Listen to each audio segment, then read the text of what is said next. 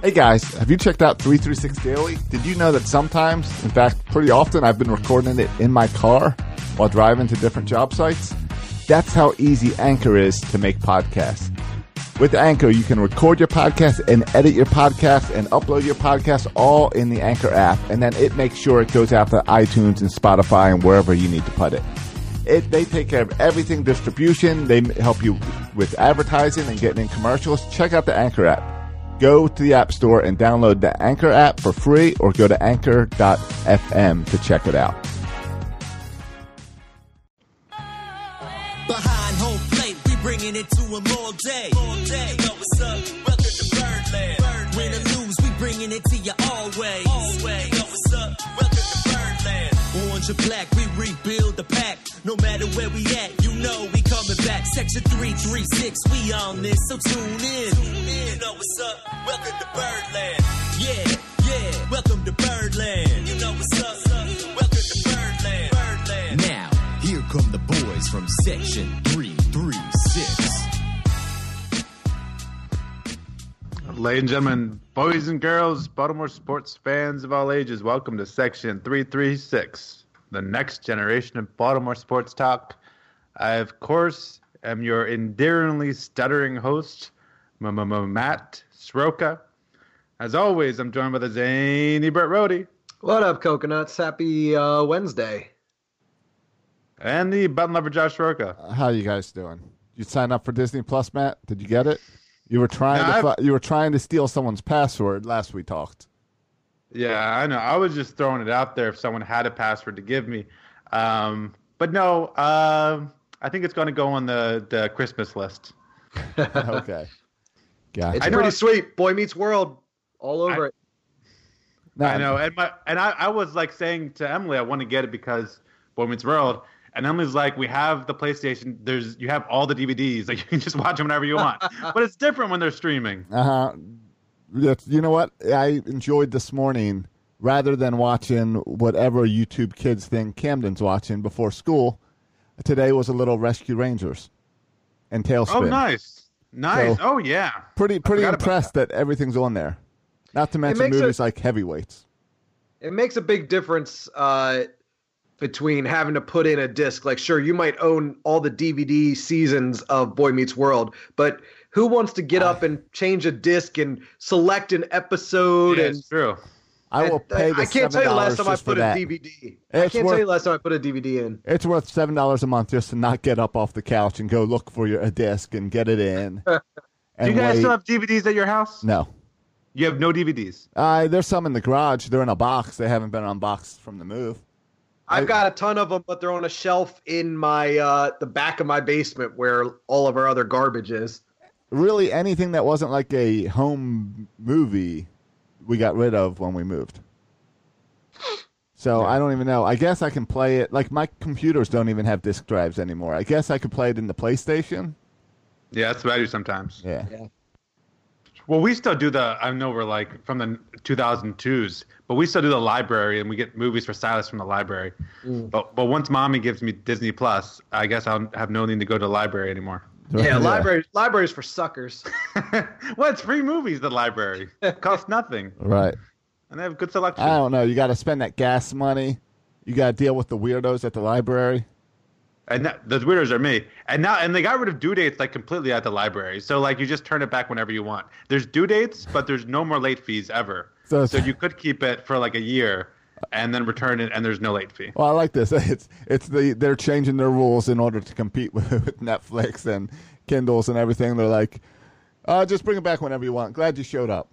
Yeah, pretty much. Yeah, and they give you this due date, but it's like laughable because I've never turned anything back in the due date because it doesn't matter. I see. Yeah, guys, we got a lot to get to today. I feel like a ton of stuff has happened since we last talked. We, of course, will touch on Lamar Jackson. We will touch on.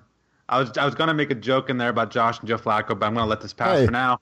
I'll save it for later. I'm a number one Lamar's fan. Lamar's number one fan over here. Okay. Been there since he was drafted. Okay. Because you have to forget your fake Flacco narrative. Yeah, I watch what I text now because I'm so afraid if it gets out anywhere via an old text or via some passing comment that you say anything disparaging about Lamar Jackson, you have a lot of people coming for you. So I'm being really careful about how I talk about Mr. Lamar Jackson. I was talking to Glenn Clark about this because on his show this week he wrote an article about, and the article was basically, hey, it's not just Lamar, this entire team is playing really well. But he started the article with, like, settle down, like, don't freak out, don't get defensive about Lamar. And on his show, he started to set it up, and he said, I want to talk about this article, but let's not get defensive about Lamar. And you guys know Kyle, who's on the show with him, immediately jumps in with, well, Lamar's an MVP and wants to, like, defend Lamar as an MVP as the defense to not argue about Lamar. Well, it's crazy. He's not wrong. He's not wrong. It is crazy, though, to see how defensive people are for Lamar. Yeah, I mean, it's to the point where, and I felt this a little bit was going on with the Orioles every now and then, when, like, one crazy person would tweet something about Manager Hyde, somewhat negative, and then everyone in Birdland would have to tweet saying how we loved Manager Hyde. Like, dude. And I feel like that's on Twitter now. I see, like, still, like, this defense of Lamar Jackson. Well, it's like, because someone, not even my feed, someone somewhere in the country said something a little bit not nice about Lamar, and now I got to read 100 tweets about how great Lamar is. Here was my favorite Lamar protection that was going around on Sunday and Monday. Was, you know how he had a perfect passer rating on Sunday, and 158.3. Right. So someone would say in the message, perfect passer rating, 14 for 16 passing. So how do you defend that? If you're one of these Lamar lovers that has to jump in and protect Lamar because the negative comment is that you said that he was 14 for 16. You know how you defend that? One was a spike and one was a spike. Exactly. One was a spike and the other one should have been caught. Yeah. That's exactly. I don't understand where you guys are seeing negative Lamar comments. Like, there's absolutely nothing negative anyone can possibly say about him right now. That's what we're saying. It's a straight comment, but if it's not super praise, then people are taking it as negative. Like, saying 14 for 16 and a perfect passer rating is a positive comment, and people still feel like they need to defend it. Oh, wow. I think this is because, well, first of all, you can't have both ways. Like, you can't hate on Lamar, and everybody in the media is saying he's top 3 MVP. So you can't have people say everyone's hating on him, also say everyone has him top 3 MVP. But top 3 is wrong. If he's not top 1, then top 3 is a negative. Well, and I think part of this, Josh, stems, though, and I think they have a point here, in that there was a lot of people on Lamar from the beginning that, like, thought when they drafted him this was a great move. I think Burt was on that train. There's a lot of other people who were skeptical of Lamar Jackson, who made, like, Johnny Manziel and Tim Tebow comparisons. And so I think Lamar defenders are still sensitive about those wrong comparisons at the beginning. No, and you remember I was concerned about Lamar at the beginning, but I quickly, once he showed what he can do, quickly changed course. Said, all right. This will work. Lamar is doing better than even the Lamar lovers ever thought possible, right? Yeah. No one this early in his career. The transition from last year to this year, I mean, after this week, he actually started 16 games. But this offseason, we did not expect him to improve as much as he did. Yeah. I mean, it was made big news. I think they talked about on PTI that the LSU quarterback Barrett, who just beat Alabama, he is actually 39. I think he's 39 days older than Lamar Jackson. Right. So it's crazy the age. If you look at the game with Seattle, I believe, has 1 loss at this point, right? Yeah. The Patriots, I believe, have 1 loss. Both those 1 losses came to the Ravens. Right. So I think that's pretty cool. So Lamar's doing everything. He's beating the big teams. And we saw crazy stuff happen on Sunday, like Atlanta beat the Saints.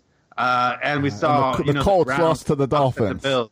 And the Colts lost to the Dolphins. And the Chiefs lost to the Titans when their backup quarterback Tannehill. The Jets beat the Giants. The Jets were looking like the worst team in football, and then they won. Yeah, and so the fact that we beat up on the Bengals, I think, is not just ho-hum. Like, we're taking care of business, and not all the other teams in the NFL can say that. And especially with the conference interdivisional game, I thought it was a great win on Sunday, and a fun game. And we're so used to, as Raven fans, especially in division, of playing down to the competition. of it being a 24-30 game, and to just stomp on them. I've never seen the first drive where it was like 3 plays and you're in the end zone. I've never seen the Ravens run anything as smooth as that first drive. Yeah. Bert, and I also, we're going to get the Orioles later in the show because there's Orioles news. Yeah, bunch of cheaters. John Means got married. Yeah, and he got John Means got married. I thought someone else got married too. Did I think Austin Hayes is getting married this week. Everybody's getting married. But Bert, what are your thoughts on Lamar Jackson's, what was it, like a 46-yard run? I mean, that was one of the most amazing runs you'll ever see in your life. Yeah. Oh, yeah. Well, I mean, I'm just seeing what everybody's talking about on Twitter, and I think a lot of them are right. You know, if that would have been one of the all-time great running backs, you know, your Barry Sanders, your Herschel Walker, your Eric Dickerson making that run, that'd be on their highlight reel. That'd be on their Hall of Fame montage of one of the all-time great running back runs you've ever seen. And the fact that it's a 22-year-old quarterback doing it. Oh, by the way, he's still completing 90% of his passes and for over 150 yards or whatever. On top of the fact that he can run the ball like that, it's unbelievable. I think, you know, maybe that doesn't occur against a really good defense, but a team like the Bengals, you take advantage of it. You stomp on them like we did, and you put a little flair on it. A big play like that for Lamar Jackson. We're going to be seeing that clip for years to come. Right. Have you guys ever ran full speed and done a 360 spin?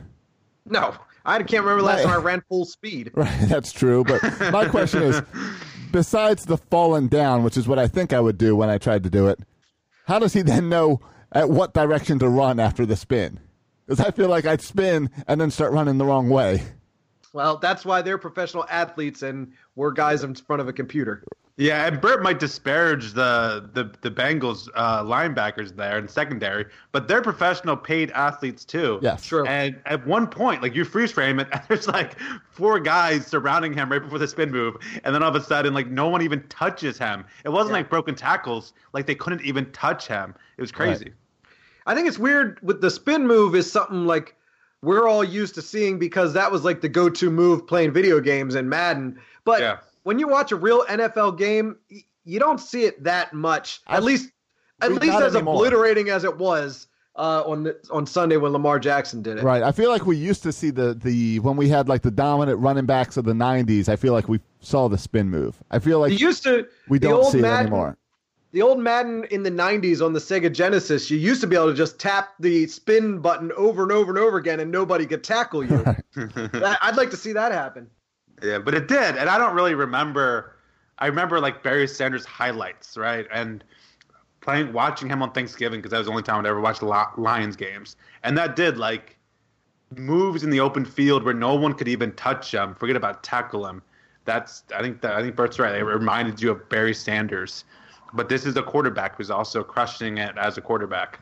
It's really, I was just thinking about it, like how fortunate we are. I mean, the Orioles are so terrible, and we're so fortunate to have the Ravens to have like Lamar Jackson as our quarterback is kind of amazing. And you look at our history, we've had 2 of the best defensive players ever. We've seen 2 Super Bowls in our lifetime, and now we see Lamar Jackson, you know, one of the greatest young quarterbacks the league has seen in a very long time. We've been very fortunate on the football side. Nothing really on the baseball side, but very fortunate on the football side. So that's pretty cool. Yeah, there's been exactly like 2 close calls for the Orioles since 1983. Yeah. But even though those, like, no World Series to speak of. No. Yeah. So I was thinking about it. I was looking ahead. Kind of, if you look ahead at the Ravens schedule, there's some tough games coming up. It gets tough. I was thinking though, if we go 2-2 in our next 4, which I think is possible, that we go 2-2 in the next 4, which is Texans, Rams, 49ers. Yes, and who's the 4th one? Another Jets. tough one in there. No, play the Jets soon. Jets at the end. Browns. Oh. Yeah, maybe maybe it's Browns, Jets, Steelers at the end, I believe.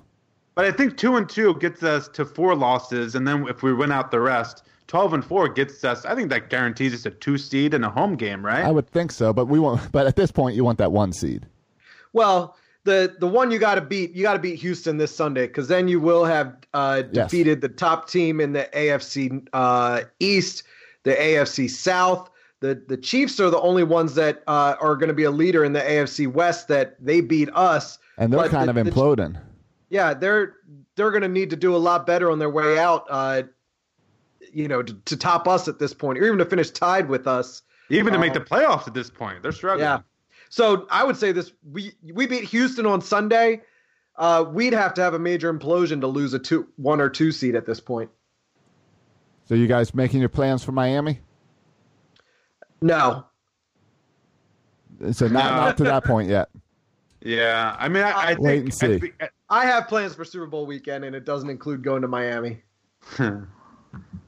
I think at the beginning of the season, a lot of people said like maybe we're a year or 2 away. Right. I think we could still be with this young offense.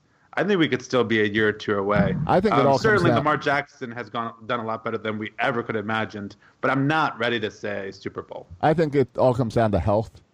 The offensive line has been so dominant and they've been healthy. If Pierce, if he's hurt, like they're saying, Michael Pierce, who went out early in the game on Sunday, that could be a big difference. So, and of course, the health of Lamar. Why? I don't know why you always say that, Josh, the health of Lamar. You never would say the health of Joe Flacco during the season, but you say the health of Lamar. Why is that different? Because of the step down of Lamar to RG3 on this team is a huge step down. So really, you not being worried about Joe Flacco getting hurt was really just a knock against Joe Flacco? I don't know. I think there's times where, I mean, I guess during that Super Bowl run, if Joe got hurt, but Joe never played to the point where he was the best player on the field, and you felt like in order to win games, you needed that guy there. Yeah. Because Joe always had a better defense. Lamar doesn't have the same type of defense that Joe had. Yeah, there were no backup quarterbacks to Joe Flacco that if we're having a winning season and Joe Flacco got hurt, that the backup could continue the success of the team. No, if but Joe Flacco got hurt, the season was over. No, because there were definitely seasons where Joe Flacco didn't carry the team. Lamar is carrying this team. As good as everyone else is doing, it's Lamar's team. And we had seasons. It was never Joe's team in those winning seasons. It was still, until that playoff Super Bowl run, Joe was the best player on the field for those games. But besides that, there was always a dominant defense, and Joe had to be the kind of just control it, just not fall apart. Yeah, I think it's very rare though ever to see a backup quarterback lead a team into the playoffs and make a Super Bowl run. Yeah, right. Of course, right. I'm just saying that Lamar is that big of a difference maker on this offense. Right. And this is like the year of the backup quarterbacks. So it's not even Lamar's style of play. It's just you see a lot of people going down with injury. Right. And do you think any of that injury has to do with why this weekend Colin Kaepernick is getting a showcase with teams? Or do you think the NFL is saying it's because teams were calling and asking them about Kaepernick and wanting to set something up with Kaepernick? Do you think that's really the answer, or do you think they're just trying to do something to avoid another lawsuit? I have no idea. Does he get back in the league? I have not given a single thought to Colin Kaepernick. All I can say is it sounds like a lose-lose, because if he does the tryout and you come out and you don't sign him, then like you're blackballing him and you get criticized for not signing him. And that's why the NFL is doing it this way, where it's not a showcase for one team. It's an NFL-wide where every representative will send someone out. But why would this change anyone's opinion? I don't think anyone didn't sign him because they didn't think he could run around. Like, I think everyone agrees he can run around and throw the ball. That's not why teams didn't sign him, right? Yeah. So I don't see how this would make any difference. I don't really get this. Not sure. But I haven't really thought about it. I really don't care. The Ravens won't. You don't think the Ravens grab him to back up, push out RG3? Nope. Greg Roman had a lot of success with Colin Kaepernick in San Francisco. No, I think he's happy with RG3. I mean, you saw on Sunday the Heisman package. That was pretty cool. Yeah, do you think that's a real package, or do you think we were destroying the Bengals, so they said, let's have some fun. Oh, no, I think that's definitely at some point this year, they're going to bust out the Heisman package. They're going to do a little toss to RG3, and he's going to throw it. Right? Like that's right. That's going to happen. Right, because if RG3 is not going to throw the ball, then you would have a wide receiver or a running back there. Right. The threat of throwing gets him back there. And one of these times he's going to throw. I think it last week or something that we were joking about, can Lamar pass to Lamar? Is he fast enough? But can we do a Lamar to RG3 pass to Lamar? I think that'd be pretty cool. I think that'd be pretty cool. By the way, the fourth team I was forgetting about that we play that's tough, before we play the Jets, we play at Buffalo. Yes. So that could be a tough game. Anyway, I just want to get Of course, the Browns just beat Buffalo, and the Browns beat us. So what does that say? I don't know what any of that says. Me neither. I'm confused. I mean, there's a lot of mediocre teams out there. Yeah, there are. The Steelers have been playing really good football since Fitzpatrick was traded there. Kind of, but they've also, like the past two games, they won because of missed field goals. Yeah, but if you look at their schedule going down at the end of the season, both for the Browns and the Steelers, it's kind of a joke schedule. So we'll see. Yeah, I mean, that's one thing is the Ravens do have this tough stretch. So when other people have it a little easier, it's a definitely we'll see. Yeah, because if you look at if you want to feel, I don't know, depressed, but I mean, I don't think the Steelers are going to take over the division, but they have a good chance to make the playoffs. I mean, here's a list of the Pittsburgh's next games: Cleveland, Cincinnati, Cleveland, Arizona, Buffalo, Jets, and then the Baltimore at the end. So pretty cake schedule. Yep, I'd take that schedule. How have you looked at the Patriots' schedule? Do they have a tough schedule? Because I know they had a really soft start to their season, and we had talked about that before. But really, I mean, if we're looking at that one seed, it's really going to come down to who the Patriots have in their next, 7 games. Well, they got the Eagles, Cowboys, Texans, Chiefs, Bills. They got out of their next 6 games, I would say 4 of them are against decent opponents. Yeah, but then they finished the season with Bengals, Bills, Patriots. Well, Bills almost play them beat tough. Yeah. Yeah, I think it's a really tough schedule, actually, right? Philly. They'll Dallas, plow Houston. past the Bengals and the Dolphins, but Eagles, Cowboys, Texans, and Chiefs, these next 4 games for them are and it definitely works in our favor that they haven't played the Texans yet or the Chiefs. Yep. Yeah. So I think a huge game on Sunday, or a big game. I don't know, huge might be too much. A big game on Sunday. Division, it's big. Yeah, I would say huge. It's more huge than the Rams or the 49ers. It's bigger than the Bengals game. I think the Jets. And it's a tougher quarterback when we've had a tough pass rush. Our pass rush has not been there. So I'd put this game up there with the Patriots and Seahawks games. Yeah, this is our most important game we have left, in my opinion. Okay, and another MVP candidate. So if Lamar Jackson wants to be the MVP, because that's what really the season's all about, Lamar being the MVP, he's got to go up against another MVP candidate. He's already defeated one MVP candidate in Russell Wilson. Now he goes against another MVP candidate in Deshaun Watson. Yep. Josh, would you rather the Ravens win the Super Bowl or Lamar Jackson wins the MVP? Is that a real question? Please answer. It's Super Bowl. Oh, hating Lamar Jackson. Exactly. Yep. Setting me up on that one. So. Oh, man. Hey, can we get to some baseball stuff? Yeah, sure. Mike Elias gave his first long interview last week with the Hot Stove on 105.7. Oh, yeah. A little early. I'd like to see the interview this week. I've got some questions for Mike Elias this week, not last week. Yeah. So Houston is in some hot water. Josh, do you want to explain what the deal is and why we should be concerned about Mike Elias? So it's now came out by, I guess, one of their pitchers. I forget the guy's name.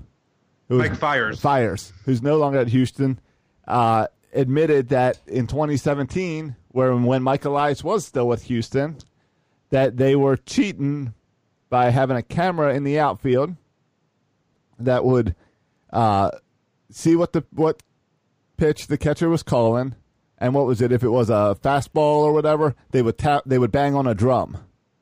So I think for changeup. So for fastball, it's nothing. And then changeup. Yeah, changeup. It was. And if you watched any of the, I mean, you could read about it, but if you watched any TV coverage or video coverage, there's video where you can definitely hear the drum. And there was another one I just saw that involved whistling for curveballs. Okay, exactly. For so they were definitely cheating using cameras. I saw someone today compare it to Spygate, but I think this is way different than Spygate because Spygate was using cameras to kind of try to tape a practice. This is like live during the game. Like during World Series games. Against the Dodgers. Yeah, like this is a big deal as far as cheating. Is it? I mean, I don't know. There's always been a rule that you can't use technology, right? Yeah, the only reason it's cheating is because they used a camera. Because otherwise, there's no rules against stealing signs or, if there's a guy standing on second base, he can see what the catcher's flashing. Yeah. And he can give signals to the dugout if he wants to. But I don't think he can stand on second place and go, change up, fastball. Well, he could, and they would just mix up the signs. Yeah. And that's on the opposing team. I guess But what they can't control is if there's a camera out there and that's sending a video feed to the dugout, and then somebody in the dugout sending a signal that way. It's shady. I don't know. If that's the rule, if the rule states you can't use technology, then yes, they broke the rules and they cheated. But other than that, I've never had a problem with people stealing signs. Like that's the way. That's part of the game. It's the technology. It's the cameras. Okay. It's twofold. It's the cameras and it's people not playing the game. It's other staff members involved. It's someone watching a video monitor to hit a thing. It's not a player telling another player. Well, and or what if it's a coach? The coach isn't on the field. It's people not on the field telling them. Yeah. So I think that's a little shady too. It was said by a hitter who was struggling started it. That I don't know who that was. There's some theories out there, but it happened so fast, right? So and you've watched the video. The catcher would put down the changeup sign, and then like the next second, the pitcher would throw it, and already the guy was tapping on the freaking roof of the dugout. So there must have been a direct connection, right? A direct link from an outside camera to someone in the dugout who was then whistling or banging the thing because it happened immediately. It wasn't like being relayed to second baseman because the catcher is being dumb, and then the second guy on second relayed it back to the hitter. Like it was all happening too fast for that to even take place. Yeah. So, and it's tough because there is like everyone in baseball agrees it's okay to steal signs. That's why you have to change up your signs. Like all this is part of the game, but the camera stuff, that's not part of like just the friendly stealing of signs. Well, this is something more nefarious. This is something. And there's been rumors for a while of the Texans doing something, not the Texans, Astros, doing something with stealing signs and cheating beyond the people on the base paths signaling. So now it came out like, all right, they did this. So it's pretty crazy. Yeah, I'm not going to say I'm happy the Nationals won the World Series because I'll never be happy that they won. But I'm happy that the Astros lost after all this coming out. Right. They're not coming off looking pretty. Between the general manager stuff we talked about last time, assistant manager, general manager, and this stuff, I'm starting to get really kind of sick of the Astros. Yeah, I mean, it's one of those things where, like, if it's your team, you kind of want them to do anything it takes to win. But this does feel like blatant cheating. And baseball. It seems even beyond unwritten rules. And, it's far beyond that. And baseball, when it comes to cheating the game, right? When players cheating, baseball takes a pretty hard line, right? Like there's a bunch of people still not in the Hall of Fame because they cheated. And so I'm really curious to see. And I don't know, like, because part of me is with Bert, like there's something here that's part of the game and stealing signs. But there's another part where you're adding technology. It feels like you're just straight cheating, dude. When you're telling people the pitches using cameras, this is just straight cheating. And so you should throw the book at the team. So I'm curious to see what baseball will do about it because it's not like you can just fine or suspend one player when it seems to be like a systematic whole team decision to cheat. So I'm curious to see what they'll do. Yeah, it'll be interesting because it was, again, 2 years ago. So I don't know. How much of this do you think was coaches and players? I'm kind of surprised it took this long to come out when you think of the amount of baseball players that are in a dugout. Like, is this anything that Mike Elias knew about? Is this something that the GM even realizes is happening? I think it's or clearly... he wasn't even the GM, but whatever he was at the time. Well, the assistant, whatever, yeah. GM. Well, from the article, like, players started this. Right. Now, how much can go on? I mean, certainly the manager must have known, right? If you have someone banging on the dugout, the manager's going to know, like, there's a dude banging on the dugout. But if you're in a suite as the assistant general manager, how much do you pay attention to, I don't know, people making noises in the dugout? Right. I don't know. I think he has plausible deniability here, but I would like to hear Mike Elias talk about it. Yeah. And we're seeing all the videos of the sign stealing being successful because you hear the bang and then the guy hits a home run. But how many clips are there of you hear a bang and the guy still hits a ground ball? Well, yeah, but they swept the Indians in the playoffs in 3 games using this in each game. That's kind of a higher success. I think it's the behind. I think it has nothing to do with it, though. I mean, I saw people putting stats there, home stats and away stats, to say that their home stats weren't that much better than their away stats. Therefore, the cheating at home didn't help them. But it doesn't matter if cheating even helped you. Right. That's my point. Is I don't think it matters if your stats got better. That you cheated. Like, it doesn't matter if you sucked at cheating. Like, sorry, but you still cheated. Yeah. I don't know. But yeah, I think, I mean, Mike Elias is so innocent and pure and wonderful. He could never be part of something. I was going to say, the MLB is now doing their investigation. There's no way this comes back on Mike Elias and hurts the Orioles, right? Are they going to have because Major League Baseball already doesn't like the Orioles. Yeah, maybe they'll pin this whole thing on Mike Elias. It was all his idea. Right, exactly.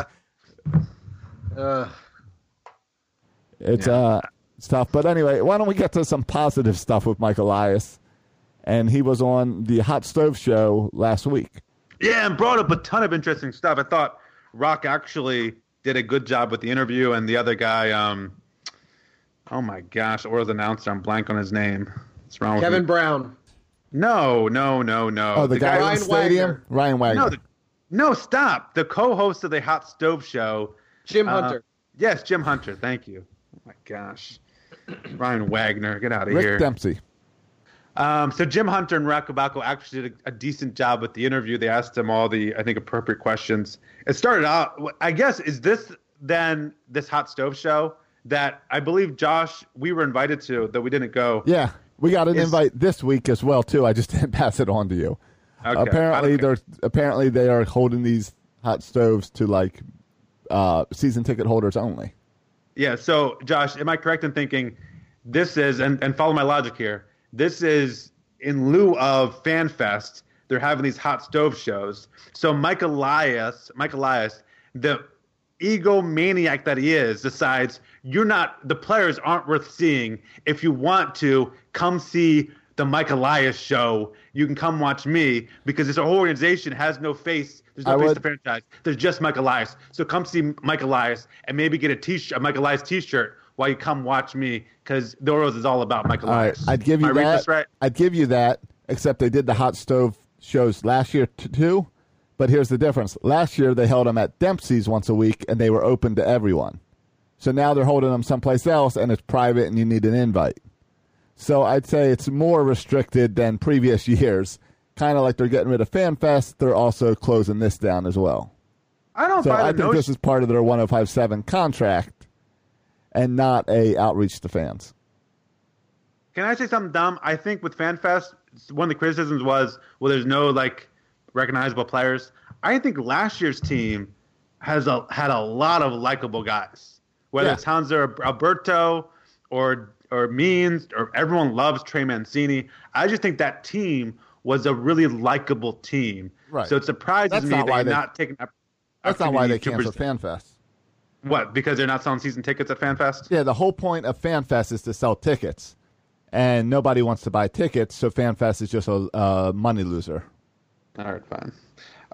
So a couple things. Plus, recognizable faces and people that you like. There's no way at FanFest last January or February, whenever it was, that I could have picked out John Means and Hanser Alberto out of a lineup.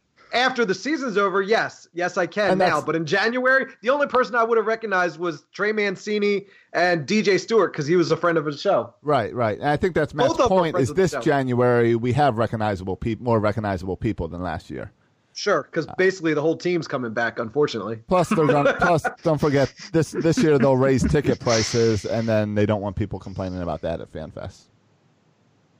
I haven't gotten that notice yet, but I'm sure it's coming. I haven't seen it yet, but we'll pull back. We'll only get 3 tickets this year instead of 4. Thank you, Josh. Because they're raising ticket prices. Yeah. Right. We're going to blame it on the right. Josh is going to be the most outraged about it too. I'm not renewing my ticket. Yep, I forget what they did that upset me, so I stopped going to the second half of the games. Yeah. Something starting. Then I boycotted July and August, September. No good bobblehead giveaways. Well, that's true, but here's some things he talked about. He said they asked him about the pitching improvement in the minors. I think that was a big story last year. All the minor league pitchers improved. Yeah, and Delmarva won minor league team of the year. Okay, I don't know what that means. And he gave credit to. He said that the pitching improvements. He's doing the same thing that they did in Houston. So how they develop pitchers in Houston is by doing it on dugouts. The same thing here, which maybe that makes me nervous now. And he thinks now, like going into this year, that they have one of the best pitching development programs in all of baseball. So that's something to be encouraged about. The numbers would agree with that, I think.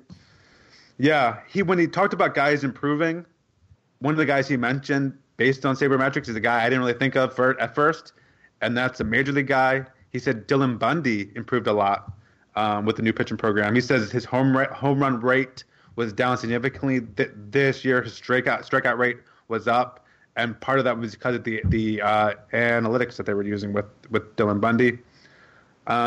They asked him about the pitching coordinator. Like, there's a pitching coordinator now who's in charge of all the pitching coaches, I guess, and in charge of all the pitchings throughout the majors and the minors. He said he would also he's got to find the right guy, but he would also like a hitting coordinator, where it's like the same job but for the hitters, where he's oversees the hitting coaches at all levels of the majors and minors, and kind of the hitting coordinator, kind of a new made-up position. On Villar, here's his quote on Villar. He said, talking about Villar, he said, we got to take the long-term view, which for me is code word that Villar is gone. Yeah. He's gone. I think Villar's gone. Yes. I think Villar is as good as gone. He said, we talked about arbitration, a lot of people are up for arbitration. He said that money and the budget is a reality that they have to deal with. How is a team who's paying nobody but Chris Davis and Alex Cobb, how does this team have to worry about a budget? I don't really get that. But he says they got to worry about a budget. They got to worry about a budget because they want to spend money over internationally. They got to save money in these years locally so they can spend money internationally and I guess invest money when they need to win. Yeah, they had all the international spending money in the world last year and didn't use it. As far as Mancini goes, there was the talk, we'll listen, we'll always pick up the phone, we'll listen to any offers, but Mike Elias pretty much said Mancini isn't going anywhere. So Mancini, telling you right now, based on the Hot Stove Show, there's zero chance Mancini's traded. Because they need a face. They need someone to put a stamp on the tickets. I mean, besides Mike Elias. Josh, I don't think Mike Elias cares about that, though, about having a face of the franchise. You think I think he likes the way Mancini plays. Okay. I think he likes his production and his numbers. I don't know if he cares about the face, though. I thought Dean Kramer, would be an option to start or be an option to an early call-up with the Orioles squad. Based on what Mike Elias said, he got to AAA at the end of the year, and Mike Elias, I think, wants a full year of Dean Kramer, or at least close to a full year of Dean Kramer in AAA. Okay. So I don't think we're going to see Dean Kramer anytime soon. But we'll get Adley Rushman next year, right? Nah, don't count on it. Ryan Mountcastle, too. I don't think Ryan Mountcastle is close. After listening to the Hot Stove Show, I don't think Ryan Mountcastle is close to making the team either. Okay. Because he's like, his quote was that Ryan Mountcastle had advanced so fast with the bat that the glove never had time to show up. And Mike Elias said it was his idea to move Ryan Mountcastle to left field and try him out there. But he said the glove is not where it needs to be. The strikeout and walk rate, the strikeout rate's too high. The walk rate's is too low. So if anyone was hoping for like an early call-up of Ryan Mountcastle, don't think it's happening. I think Ryan Mountcastle is going to be down in the minors for a while. And maybe this is service manipulation, or maybe this is really work on the glove. But I don't think Ryan Mountcastle is coming up anytime soon.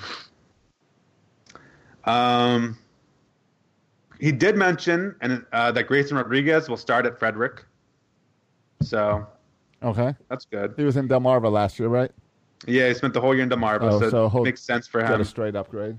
Yeah, to now go. And he'll still be incredible. I think he'd be 20 next year, so still incredibly young, pitching at Frederick. And once he's there, once you go to Frederick, that's where you can quickly move up. Yes. They don't generally say full year at Frederick. They might move you to Bowie fast. Well, we saw that happen a lot last year. At the end of the season, a lot of guys were caught up to Bowie. Yeah, so I think that could happen again. But Grayson Rodriguez is so young that, I don't know, he could spend the whole year there. But that'd be fun, because that's where I think Adley Rutschman will be. And so that could be fun, Grayson Rodriguez throwing to Adley Rutschman. Yeah. He said he wants to bring in more starting pitching depth. He didn't like how starting pitching went, I think, this year. And I think he made it clear from talking about this other stuff, he doesn't want to bring up our future pitchers. He doesn't want to rush guys up, so he'd rather spend that money on average pitchers. Yeah, he's not going to bring up Dean Kramer because we need a fifth starter, or Michael Bowman because we need a fifth starter, and they're having a good year in AAA. No, they're going to bring up Dean Kramer when Mike Elias thinks Dean Kramer is completely ready to go. And so, I think they're going to add a couple veteran starters to at least try out at spring training. But no one you've ever heard of, don't worry. He also said he wants to add depth at shortstop, like a veteran depth at shortstop, good defensively. This has led to a lot of people on the Twitters and other places talking about like, oh, maybe they could add a Jose Iglesias, or maybe they could add Henry the guy from Miami, Heckavario, or whatever his name is. Or maybe they could add Gigi Gregorius, who would be a little more expensive. Right. But, of course, we're going to probably add cheap people. Yeah, and I think all those names, no, we're not gonna sign any of those guys because, and I know that because you've heard of all of those names. Right. But they're going to bring in like three career minor league shortstops who you never heard of. He said the priority for him is that they're good defensively. So they're going to be career 180 hitters who are good defensively, names you never heard of. So be wary, Birdland, because people are going to tweet out, maybe the Orioles will sign this veteran shortstop. And if it's a name you've heard of before, they're not going to do it. But we're still going to complain about not being able to go to FanFest and get that guy's autograph, whoever he may be. Yeah, exactly. I mean, he still said this year, the goal is still to improve the talent pool in AAA. He's really clear. He's still not about winning with the Orioles at this point. He's still about improving the talent pool in the minors, and so we can win in the future. And so he's going to do that. He's not going to sign a veteran guy for a year just so we can be a little bit better this year. He could care less. He just needs bodies. All right, so he wants another high draft pick. Yeah. He's looking at another high draft pick. The last thought on this, from the Hot Stove Show at the very end, they talked about Chris Davis. This goes with Josh's point, but they want a high draft pick because Chris Davis is not going anywhere. Mike Elias, the egomaniac that he is, thinks he can fix Chris Davis. So right now, Chris Davis is on a program. And it doesn't matter. Very hush-hush about the program, but on a program to improve Chris Davis as a baseball player. And it doesn't matter if he doesn't improve. He's not going anywhere. If he doesn't improve, he's not going anywhere because he can fill that first base role as good as they want him to. They don't need to win. They have 161 million reasons why he's not going anywhere, right? And Michael Elias, he said as much. He said it's a big contract. It's a lot of money. Chris Davis is not going anywhere. I mean, that's right. And I'm sorry, Birdland. I'm sorry if you're annoyed by it. If you think it's sunk cost and we should just cut our losses, if you think he's blocking a prospect, I'm sorry, but he's making a lot of money, and the Orioles would rather him stay on the team if he's making all that money. So he's going to be there. And it makes sense when you're not winning. Keep trying to fix them. Keep trying to fix them. When it gets to whatever 2021, where you are starting to bring guys up, if he still sucks, then that's where you got to be serious about cutting him. But next year, with no progress, and they might lose more games than this year. They're not going to necessarily improve. There's no point in replacing him. And you're keeping him and his money in the area, and I'm sure there's lots more charitable organizations out there that could reap the benefits of it. That's true, too. It doesn't hurt that Chris Davis is a likable dude. It doesn't hurt. If you're going to be terrible at baseball, at least be a kind, generous, good human being, I guess. Yeah, sure. So that's all my thoughts about the Mike Elias show. I mean, the Hot Stove show. I don't know. So there's other Oriole news that came out this week. John Means got second in the rookie of the year voting. That's pretty cool, right? Somebody had to come in second. Okay, Bert. Alvarez from the Astros, I think, was a clear number one pick. But they might take that away, because he was being signaled for stealing signs, Well, half of his home runs came with a bang bang from the dugout before that. Yeah, well, they find out that's true. I went ahead and looked up who is on the Hot Stove show this week. So what type of player they're bringing in for the Hot Stove show? No one. It's just going to be Jim Hunter and Rock Kubaco. And yet it's Birdland invitation only? Yes, it is. Who's picking up that Birdland invitation only to watch Rock Kubaco and Jim Yeah, Hunter? when we have the Ravens on a Super Bowl run right now, Right. Who cares? Bring in Lamar Jackson to talk about the Orioles. Then people will care. Yeah, I would show up to that. Actually, I would. Yeah. It is fun to see. Really it was fun to see Chris Davis and Dwight Smith Jr. out at the Ravens game. Not the Bengals, but I think they were at the Patriots game. Everybody was at the Patriots game. Yeah. I was there. That's what I'm talking about. Right, Everybody. right. Yeah. Yeah. Also in the National League, I just want to point this out. Our boy Soroka finished second in the Rookie of the Year All-Star voting. Yeah. I'm still waiting for the story to come out like a Zach Britton with the H for Soroka to come out that extra O in his name is an accident and he just hasn't corrected anyone. Yeah. And there was can I just say that because this really irritates me. This stuff grinds my gears. There was one guy who didn't vote for Pete Alonso. He voted for Mike Soroka. And he wrote this article about his focus was most on the home run ball, how with the juiced ball, a lot of people hit home runs. Pete Alonso hit a lot of home runs, which is cool. But Mike Soroka did something even cooler, like he kept people from hitting home runs, which was more impressive than Pete Alonso. But he pitched in the National League. Yeah, that's fine. And you could disagree with it, but it was a really good article. And then I turned on the radio. Like, I heard that, and I heard all those stats. I was like, oh, that's interesting, like the case for Mike Soroka. And then I listened to the radio, and I listened to this Jeremy Kahn, this guy on 157. Yeah, heard of him. Just crushing. He was on the show once, friend of the show. Just crushing this one reporter for being the dissenting vote. Right, because because he accepted it as it was like the Hall of Fame voters and it which is wasn't not the case at all. Right. And this is what annoys me and we see this on Twitter all the time, in that if someone has an opinion that does not agree with the majority, all of a sudden they're just doing it to be difficult, or they're just doing it because they're for attention. When really he honestly thought that Mike Soroka had a better season and he had stats to back it up than Pete Alonso. So good for that dude. And shame on people like Jeremy Kahn and a lot of other people for crushing a guy just for having his own opinion. What do we come to? You can't have your own opinion in this world without getting crushed. Nope, we do not. You can have your own opinion. You just have to keep it to yourself. No, your own opinion has to match my opinion. And has to match the whatever the majority, or whatever the TV networks tell you to opinionate. That's right. That's what you pay for the NBA. A couple other news and notes from the Orioles. I'm telling you, there's been a lot going on. Aaron Brooks was just KBO, signed, right? The Korean Baseball League, right? Yeah, by the Kia Tigers in Korea. So he gets more guaranteed money, and he gets a guaranteed rotation spot. And I read somewhere else that Matt Williams is the manager of that team. How do I watch KBO games? Can I get like a KBO ticket?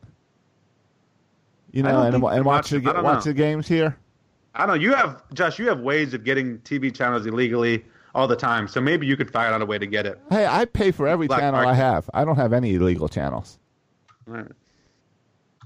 Couple of the news and notes. But I'll check that out because the Orioles aren't going to be very entertaining. Want to do a KBO podcast? KBO Corner? Do you guys care that Aaron Brooks left to go to... No, he's 29 years old. He wasn't going to make it here. Okay. And the Orioles got money out of it because they had to buy out his contract. Yeah. It's so like a trade. They got like $250,000 for it. Right. It's nice Which I'm sure the Orioles will invest in players. Right. And that shows you know what? That's precedence that you can trade from one league to another. So if we want to make a trade with an NFL team, that's how you do it. I've just now had to look it up because you keep talking about Aaron Brooks. The only thing I can think about is the Saints, New Orleans Saints old quarterback from the early 2000s. Aaron pitched for the Orioles this year. He had a bunch of cool tattoos from Oakland. Yeah. Completely missed that one. You tuned out the second half of the season, though, Bert. Oh, definitely. Yeah, Definitely. I mean, remember, they were asking anyone to come pitch in those games. I'm still tuned out. I don't even know what the hot stove is. This was from an article from Rakubaka 2 days ago. I was a little bit surprised by this. Maybe you guys aren't. The headline was Hunter Harvey is first name jotted down when projecting 2020 Orioles bullpen. So I thought there would be maybe some discussion about Hunter Harvey bullpen or starter. Right. But Rakubaka intimates that it's a done deal. Like Hunter Harvey will be in the bullpen next year to start the season. Which is that I find that disappointing. Like, is that because they don't think he's starter material, or is that because they think he's proven enough in AAA, but he's not ready for starting, still an inning watch? What do you think's going on with that? Well, his clock already started ticking, right? He pitched last year. Yeah, but all of our clocks are ticking. That's true. Ain't that the truth? Some of us are ticking a little bit faster than others, though. So maybe it is a bit of an innings thing. I mean, he could be a successful starter, but why be a successful starter in a team that's going nowhere when we really need him 3-4 years from now? Yeah, the innings, right, are a big deal because he's been so hurt every year. So building up the innings might be something to do with it. But, like, I don't know, would you call – because I get the disappointment because you thought he'd be a great starter. Would you call Zach Britton a disappointment? No. No. He's turned into an elite bullpen arm, probably more valuable than he would ever have been as a starter. And so I think Hunter Harvey looked elite as a bullpen guy. And so I'm okay with next year having him pitch the whole year out of the bullpen. That keeps his innings down. Let's have another year being healthy. And then you can reevaluate next offseason and say, okay, after we saw him for a whole year in the bullpen, do we want to keep him there? Or do we want to try to stretch him out as a starter? And then you can still do that after next year if you want to. So I'm okay with him being the bullpen next year and still kind of keeping it open to being flexible with how he's used after that. Yeah. Yeah, okay. All right. I don't know if we have time to get into this, but MLB Pipeline posted their updated top 30 prospects, top 100 prospects for baseball, top 30 for each team.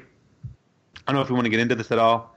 Adley Rutschman is our highest guy, of course, number 6 in baseball, according to MLB Pipeline, 1 overall. A couple interesting things about the top 30 real quick. Number 1 last year was Yusniel Diaz. He's now number 5. So Adley Rutschman, Grayson Rodriguez, DL Hall, Ryan Mountcastle, and then Yusniel Diaz.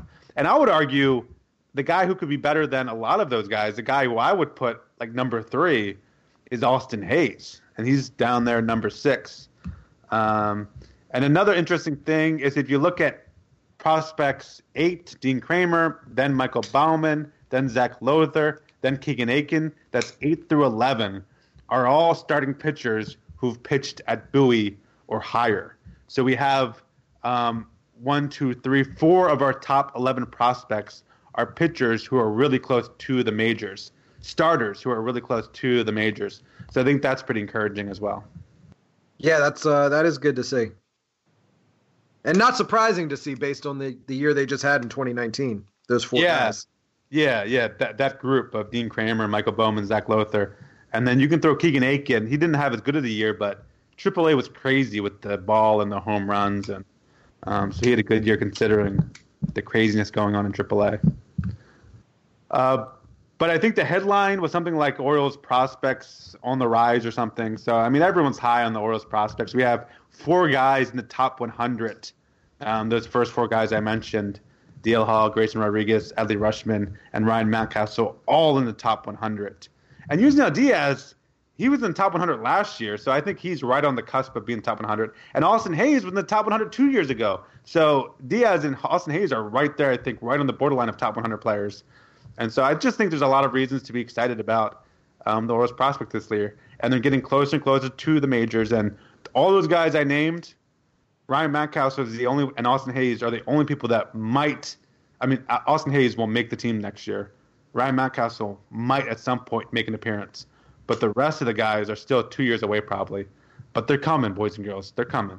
So say if you're considering buying season tickets for 2020, save your money for 2021 and 2022. Yes. That is correct. And save your money because they're going to probably jack up the prices even more then when all those players come. So you'll need the extra money. So just like Mike Elias talks about being a budget, when they call you, say, we're on a budget reality situation, so we have to make some decisions based on our budget, just like Mike Elias always says. Or save your money even more and get yourself a banging 80-inch flat screen television, and you can just watch all the games from the comfort of your home. That sounds pretty good to me. Do you guys see Lewis Black speak out this week about the Orioles? The comedian? The comedian, because I guess he had a show in Baltimore this week, and I guess he's an Orioles fan, which I didn't know. So he was talking about the Orioles. And so I guess someone asked him about last year's Orioles, or he brought it up on his own, and he said, I don't see what they're doing. I'd like to have known what the concept was. I'd like to have known, what's his name? The guy that went to Arizona, Adam Jones. Why would you let him go? You got one guy who in the history of baseball plays out his contract for you and is the kind of ball player you want to teach professionalism to other ball players. Why would you get rid of him? What did you get for him? It was so staggering as opposed to the ability for what he could pass on. He was class greatness in everything that the Orioles organization has been about, and you let him go. You know, F you, that's how I feel.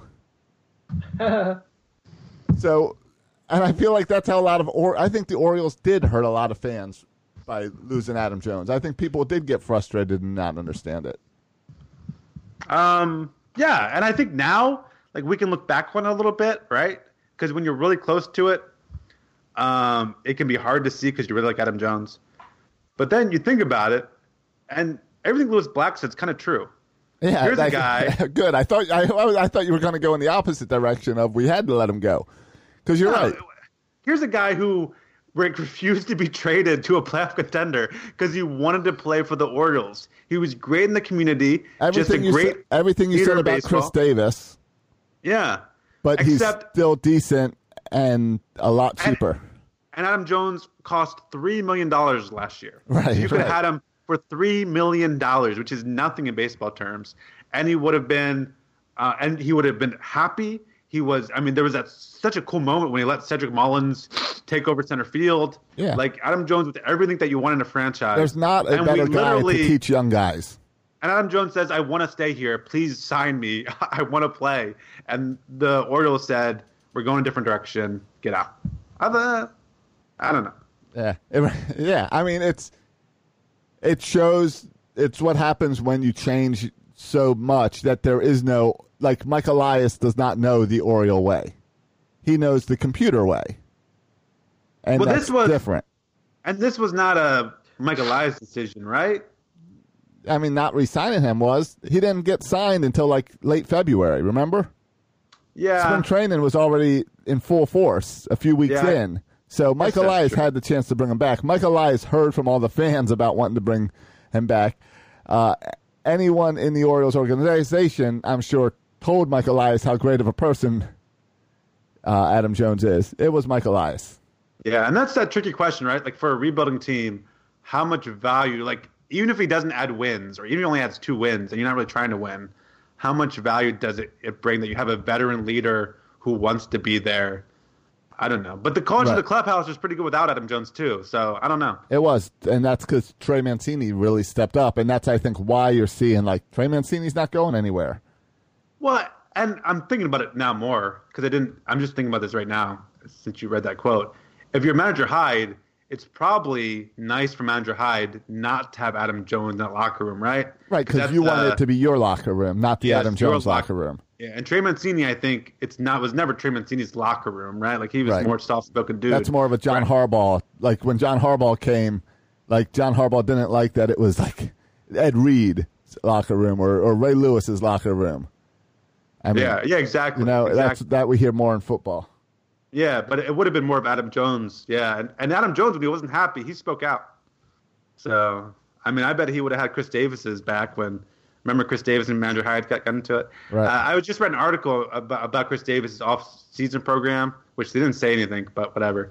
But he was saying how much he appreciates that Manager Hyde and Michael Elias, and they're actually going in a direction. They're not just where 2 years ago he said he didn't know what the future held. He didn't know the direction. I remember he got irritated. Was it last year or the year before where he got irritated because like the coach came out and said, "Yeah, we're working with Davis," and Davis came out and said, "No one's worked with me.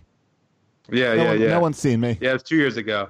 And last year he got irritated because Manager Hyde said something to him in the dugout. Right. And Chris Davis took after him.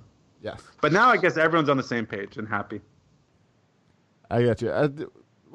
Did you ever see the story, to bring it back to football, of I think it was like 2 weeks ago, where Bart Scott shared about someone asked Bart Scott about Suggs not being in Baltimore anymore?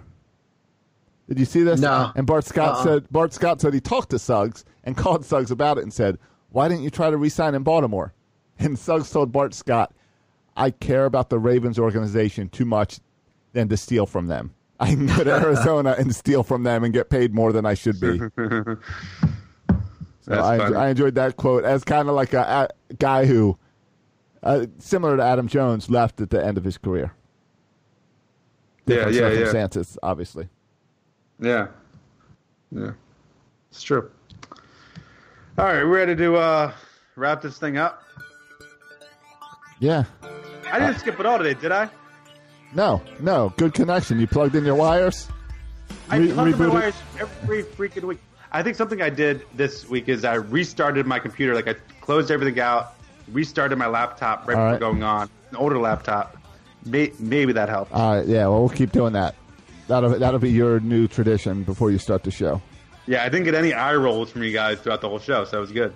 No. It was weird. Before the show, you did freeze at one moment, and I was concerned, but nothing during the show.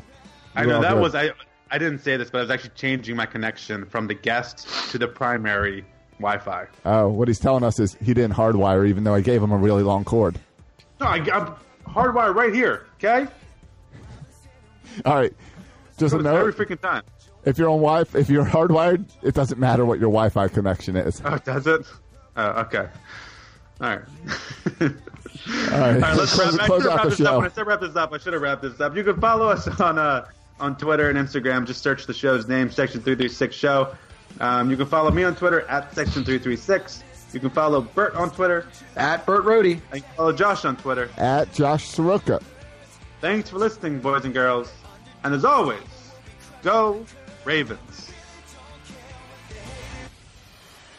Thank you for listening to the Section 336 podcast. Please go to iTunes and Facebook for all complaints or the occasional compliment. If I were you, I would not take any baseball advice from these guys. Josh and Matt were raised by an Orioles-obsessed father, and Bert fell in love with Don Mattingly. He has a thing for mustaches.